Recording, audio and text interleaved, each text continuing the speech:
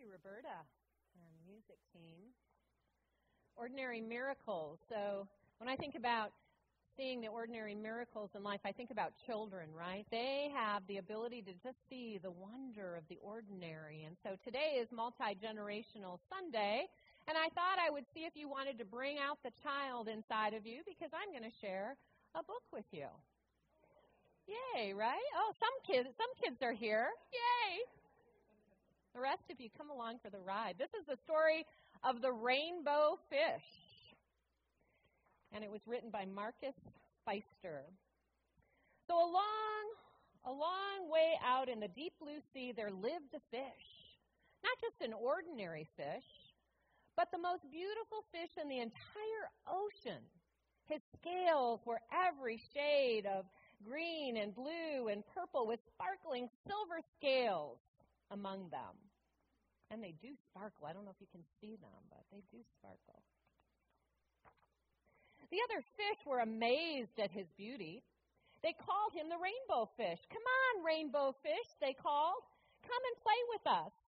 But the rainbow fish would simply glide past, proud and silent, letting his scales shimmer. One day, the little blue fish followed after him. Rainbow fish, he called. Please give me one of your shiny scales. They are so wonderful, and you have so many. You want me to give you one of my special scales? Who do you think you are? Cried the rainbow fish. Get away from me. Shocked, the little blue fish swam away. He was so upset, he told his other friends what had happened, and from then on, no one would have anything to do with the rainbow fish. They turned away when he swam by. What good were the dazzling, shimmering scales with no one else to admire them? Now he was the loneliest fish in the entire ocean. One day, he poured out his troubles to the starfish. I really am beautiful. Why doesn't anyone notice me? I can't answer that for you, said the starfish, but if you go beyond the coral reef to a deep cove, you will find the wise octopus. Maybe she can help you. The rainbow fish found the cove, and it was very dark inside, and he couldn't see anything. Then suddenly, two eyes caught him in their glare, and the octopus emerged from the darkness. I like the sound effects. Keep them coming. I've been waiting for you, said the octopus with a deep voice. The waves have told me your story, and this is my advice. Give your glittering scales to each of the other fish. You will no longer be the most beautiful fish in the sea, but you will discover how to be happy. I can't, the rainbow fish started to say, but the octopus had already gone back into his cave. Give away my scales? My beautiful shining scales? How could I ever be happy without them? Suddenly, he felt the light touch of a fin. The little blue fish was back. Rainbow fish, please don't be angry. I just want one little scale. The rainbow fish wavered. Only one very small shimmering scale, he thought. Well, maybe I wouldn't miss just one. Carefully, the rainbow fish pulled out the smallest scale and gave it to the little fish. Thank you very much, said the little fish, as he bubbled playfully and tucked the shiny scale in and amongst his blue ones. A rather peculiar feeling came over the rainbow fish. For a long time, he watched the little blue fish swimming back and forth with his new scale glittering in the water. Well, the little blue fish whizzed through the ocean with his scale flashing, so it didn't take long before the rainbow fish was surrounded by all the other fish. Everyone wanted a glittering scale. The rainbow fish shared his scales left and right, and the more he gave away, the more delighted he became. When the water around him filled with glimmering scales, he at last felt at home among the other fish. Finally, the rainbow fish only had one shiny scale left. His most prized possessions had all been given away, and yet he was very happy. Come on, rainbow fish, they called. Come and play with us. Here I come, said the rainbow fish, and happy as a splash, he swam off to join his friends. The story of the rainbow fish. All right, so here's my question. What are the shimmering scales that you are holding tight to?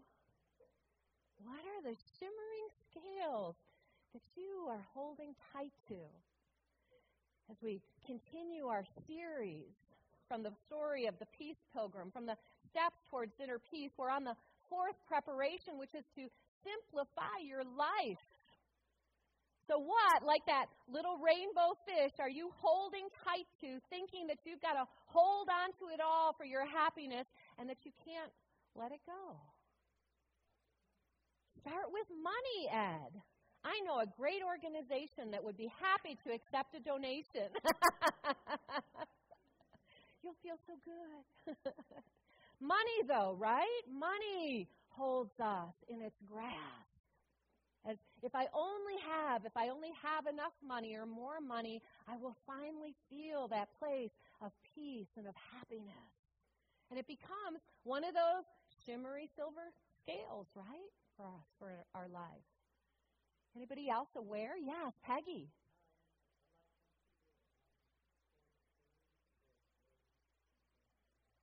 So we can hoard things, right? We can hoard food. We can hoard material objects, thinking mistakenly in our mind that if we don't have this, we won't have. And we will not experience that peace, that joy, that security. Maybe you don't hoard, but maybe there's something that you also hold tightly and firmly to, afraid to let it go, thinking that this is where I'm finding my joy. Greg. Expressions of approval from those close to you. So for those close to you. So you have to give approval to those close to you, or you're waiting for approval from? Withholding, hoping they're going to change.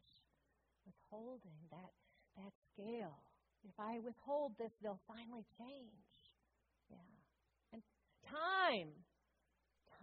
How many of you are aware of how you hold time and what you do with the time? Right? I saw another hand. Yeah, Diane. Love and forgiveness. Holding it close to you and afraid to extend it.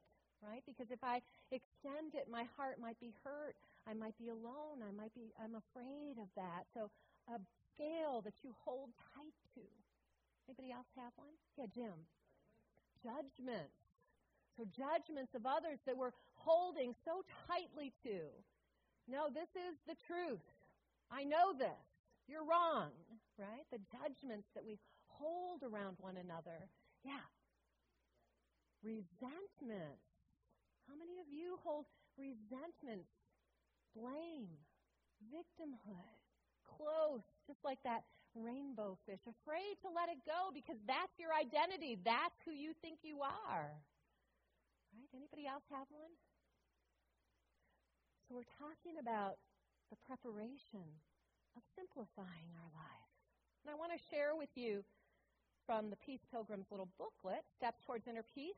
If you haven't picked one up yet, they're available on the table behind the hall there. And we have plenty of copies. Pick one up for a friend, pass it along, invite them to come. We have another month of this series left. But I'm going to be reading on page... Let me find it. I'm on purifications. Okay, page 8. There is also a fourth preparation, and it is the simplification of life to bring inner and outer well-being, psychological and material well-being into harmony in your life. This was made very easy for me.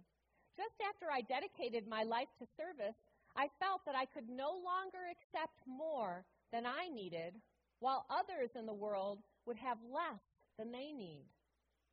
This moved me to bring my life down to a need level. I thought it would be difficult. I thought it would entail a great deal of hardship, but I was quite wrong. Now that I own only what I wear and what I carry in my pockets, I don't feel deprived of anything. For me, what I want and what I need are exactly the same, and you couldn't give me anything I don't need. I discovered this great truth. Unnecessary possessions are just unnecessary burdens. Now, I don't mean that all of our needs are the same. yours may be much greater than mine. For instance, if you have a family, you would need the stability of a family center for your children. But I do mean that anything beyond need, and need sometimes includes things beyond the physical needs too, anything beyond needs tends to become burdensome. There is a great freedom in simplicity of living, and after I began to feel this, I found a harmony in my life between the inner and the outer. Now there's a great deal to be said about such harmony, not only for the individual life, but also for the life of a society. It's because, as a world, we have gotten ourselves so far out of harmony, so way off on the material side, that when we discover something like nuclear energy, we are still capable of putting it into a bomb and using it to kill people. This is because our inner well-being lags so far behind our outer well-being. The valid research for the future is on the inner side, on the psychological side, so that we will be able to bring these two into balance, so we will know how to use well the outer well-being we already have. Simplicity of life. Well, I'm sure you are all aware, as I am, that our culture, our society, the world in which we live, does not follow this philosophy, right? The philosophy of the world out there is, the more you have, the more you need, right? I used to teach financial education classes, and we would have this conversation together. The more money you make, the more money you spend, right? Because there's this drive that the culture, that the society puts into us that we have to want more. It's the idea of materialism and commercialism, and we're constantly bombarded by messages of that. Are you all aware of that? I don't know how you could not be living in this world that we live in. But can you also see how the more you make and the more you spend and the more you buy and the more you become consumed by that, the greater the burden of that is? And that the inner peace begins to fall away? And so I know in my own life I have way more than I really need, that idea of needs versus wants. I ask you all today to come today wearing something that you loved. How many of you heard that message last week? Come wearing something you love. And so of those who heard it, how many of you came wearing something you love? Awesome. Where did that come from, that idea? Wear something that brings you joy. Anybody know where that idea is coming from?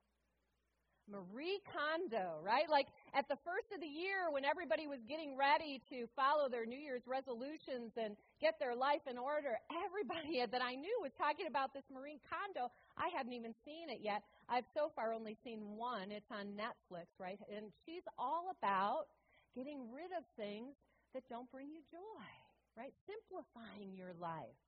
And here's what I really love, and I'll be honest, I've only seen one episode so far.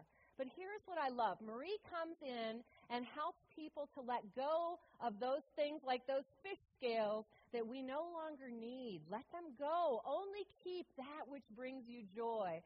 And so her thought is that as you're going through your things, you should take that item and hold it close and ask yourself the question, does this bring me joy?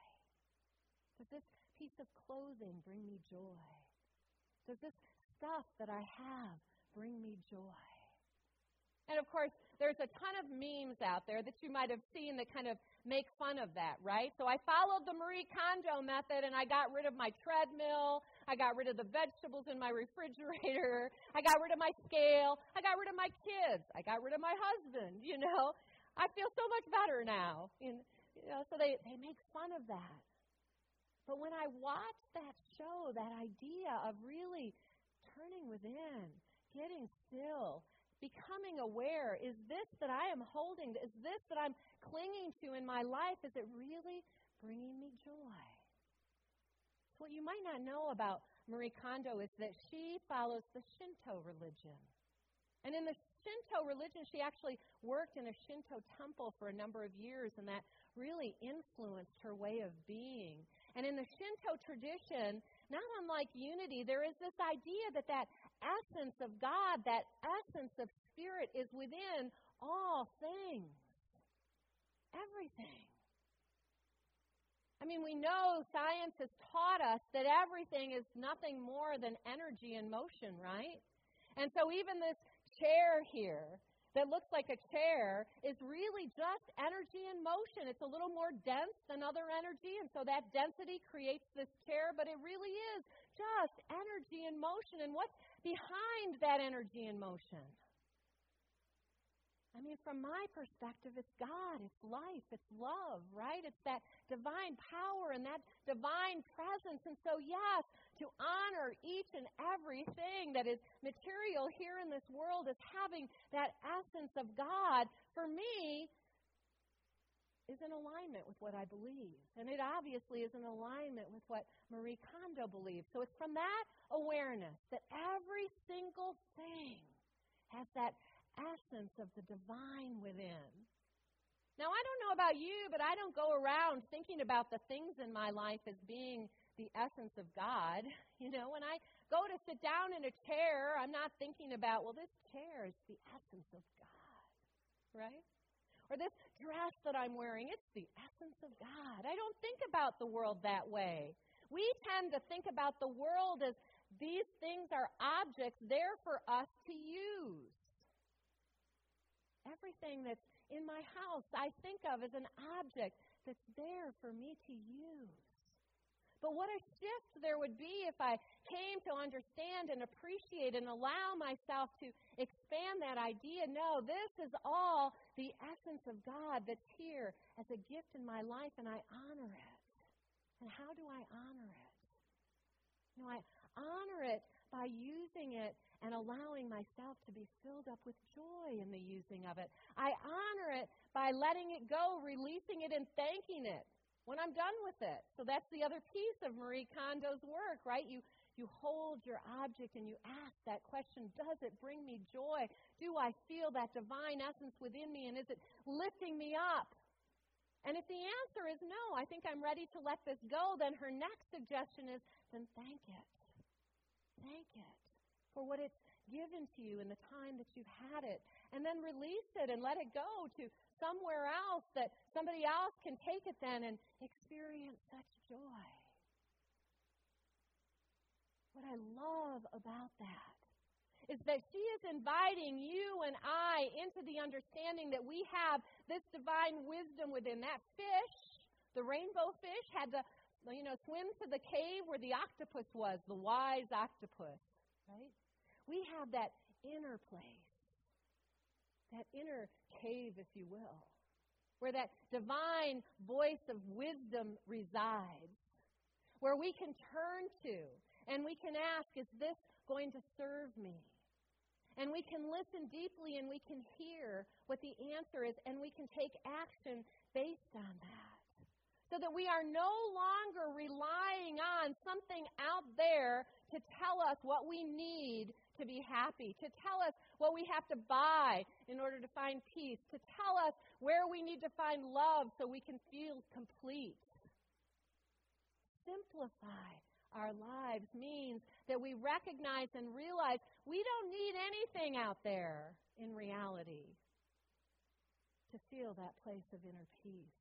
And that oftentimes those things out there are the very things that take us from that inner peace. And so it's up to each of us to discern, is this something that brings me joy that I want to continue with? Or is it something that really I need to let go of, to simplify, to release, so that I can really feel that joy? Now, this can be material things, items that we have in our homes, in our closets. It can be material things, but it could also be non-material things, as the Peace Pilgrim mentions in that little piece of that Steps to Inner Peace. It can be, as Shannon mentioned, how I use my time. How do you use your time? I became aware sometime last fall that I had stopped using my time to take time to meditate consistently every day. And what I became aware of this past fall was that I was feeling extremely anxious about the state of the world out there. And one day as I was kind of sitting in that stillness, what I heard was, Joanne, you've got to get back to your meditation practice. That's what you need to do to experience that place of peace and joy again. Right? So I had gotten into the habit of getting up and checking my email and checking social media and looking at the news, simplifying my life, recognizing what I really needed to feel at peace as I began my day. It became very obvious that what I really needed was to sit in the silence. And I will tell you that first day back to the meditation practice that I'd followed this particular practice for probably a period of 7 or 8 years before I let it go. When I came back to it, that first morning, as soon as I was done, I felt like this weight had been lifted. And I've not stopped since. That was in October. I've not stopped since. I haven't missed a single day, even when I was on vacation last week, because I experienced the peace that came with simplifying my morning to just being in the stillness with God for an hour. It impacted me. How do you use your time?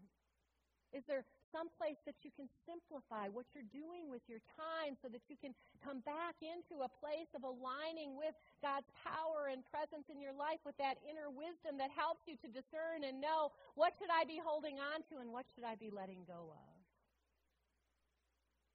How are you needing to simplify your time? I watch parents today with their kids running from one activity to another activity to another activity, and there's research that's showing that this is really kind of detrimental to the kids, that they don't know how to not be entertained and to just sit and be with their creativity, with their inner joy, with their playfulness. And where are they learning it from but from us? As we rush from activity to activity to activity, filling our days up with things that become burdensome and heavy. So how can I lighten that? How can I simplify my life and come back to that activity that brings me to a place of joy, of gratitude, of love, of life? What thoughts are we holding on to? Thoughts that we carry with us, stories that we carry with us and tell ourselves day after day after day that keep us down and burdened and heavy and in that place of not enoughness. What stories do we tell ourselves, the thoughts that we're holding in our mind, and how can we simplify the thoughts that we're holding in our mind so that the prevailing thought is a thought of truth? I am one with that divine power and presence that is God. I have all that I need within me. God, right here, right now, moves in, through, and as me and helps me to know what thought to hold, what word to speak, what action to take. Simplify your life. Jesus simplified it, right? He was asked, what's the greatest commandment? Remember, in the Jewish tradition, there's something like 613 commandments you have to follow. So somebody asked him, well, what's the most important one? Because I can't keep track of 613 of them. And what was Jesus' response? Right, love the Lord with all your God with all your heart, with all your soul, with all your might. And the second, love your neighbor as yourself. And upon these two commandments was all the law written. Simplify your life. Imagine if the rest of your life only became about living those two commandments. You know, I sometimes hear from people that, I know that stuff. This doesn't feed me. It doesn't need to be complicated. It doesn't need to be a bunch of theology and rules and laws. It can be as simple as, from this day forward, for the rest of your life, understanding what does it mean to love God and love your neighbor. That will keep you and I busy from this day forward. And if we simplified our life to that point, let's just live these two things and make sure that everything in our life reflects these two things, we will change the world. And even if we don't see the change in the world, we will experience that place of inner peace. Are you ready to do that with me? Are you aware right here, right now, sitting in this sanctuary, of some areas where you could simplify your life? Yeah, right? So that's our practice this week. Consider what you can let go of in order to simplify your life. It may include material possessions, but it could also be about the way you manage your time, who you spend that time with, and how present you are in each moment. Think about that practice. I'm going to simplify my life to the point that I am fully present in every moment with whoever I am with in that moment. I'm going to let go of everything in the past and the future, and I'm just going to be here now. There is a beautiful simplify your life practice. Make a choice to do one thing this week to simplify your life. One thing. You don't have to make it complicated.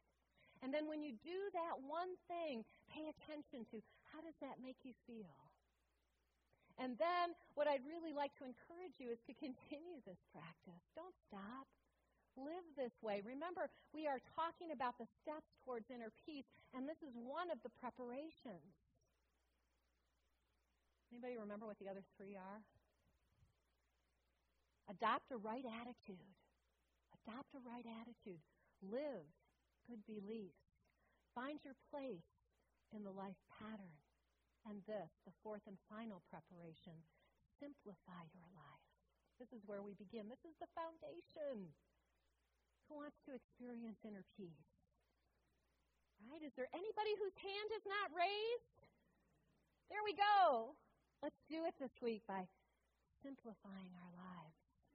And then come back next week and let me know. What did you let go of? I'm going to ask. What did you let go of? I can't wait to hear. Thank you, and God bless.